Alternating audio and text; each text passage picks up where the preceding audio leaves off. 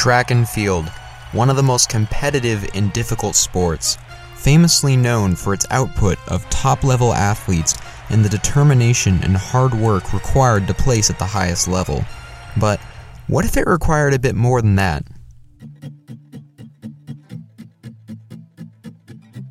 When it comes to organizing sports for schools, you eventually come to realize that there are a lot of schools. Linden, Lakewood, Anacortes, Squalicum. This is why schools are classified by population and placed into rankings.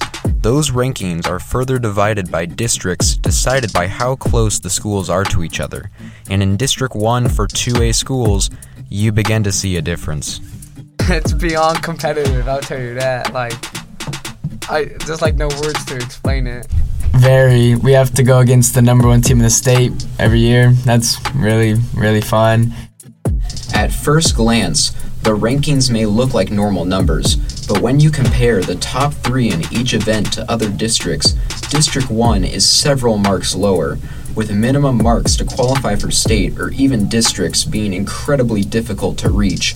Sprinters are whole seconds faster, throwers by feet, and not even looking at the distance events, which are minutes faster than times in other districts. I think because Bellingham has 3 schools, and it's a huge running community, you know?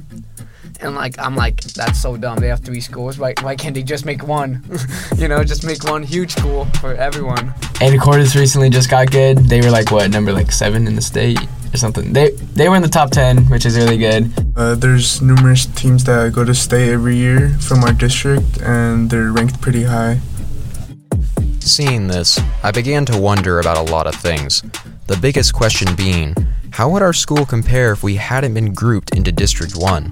Me and Yair, the fastest guy on our cross-country team, we checked the 5K times, and over there in the other district is top 21 making a state individual, you know?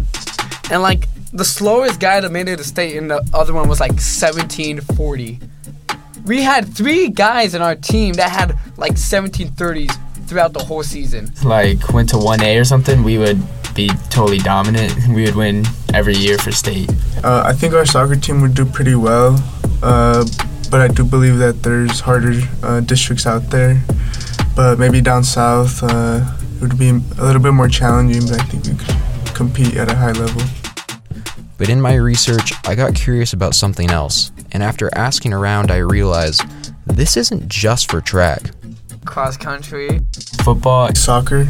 Asking about sports I'm not actively a part of showed me that the level of competitiveness is the same across the board. Aside from 1 or 2 sports, they all tell the tale of placing in rankings being a grueling task. From going against state champions on an average Saturday to a major difference in school population leading to an increase of talented athletes, it's easy to see why most schools would be at a major disadvantage. And then there's us with 5 state titles.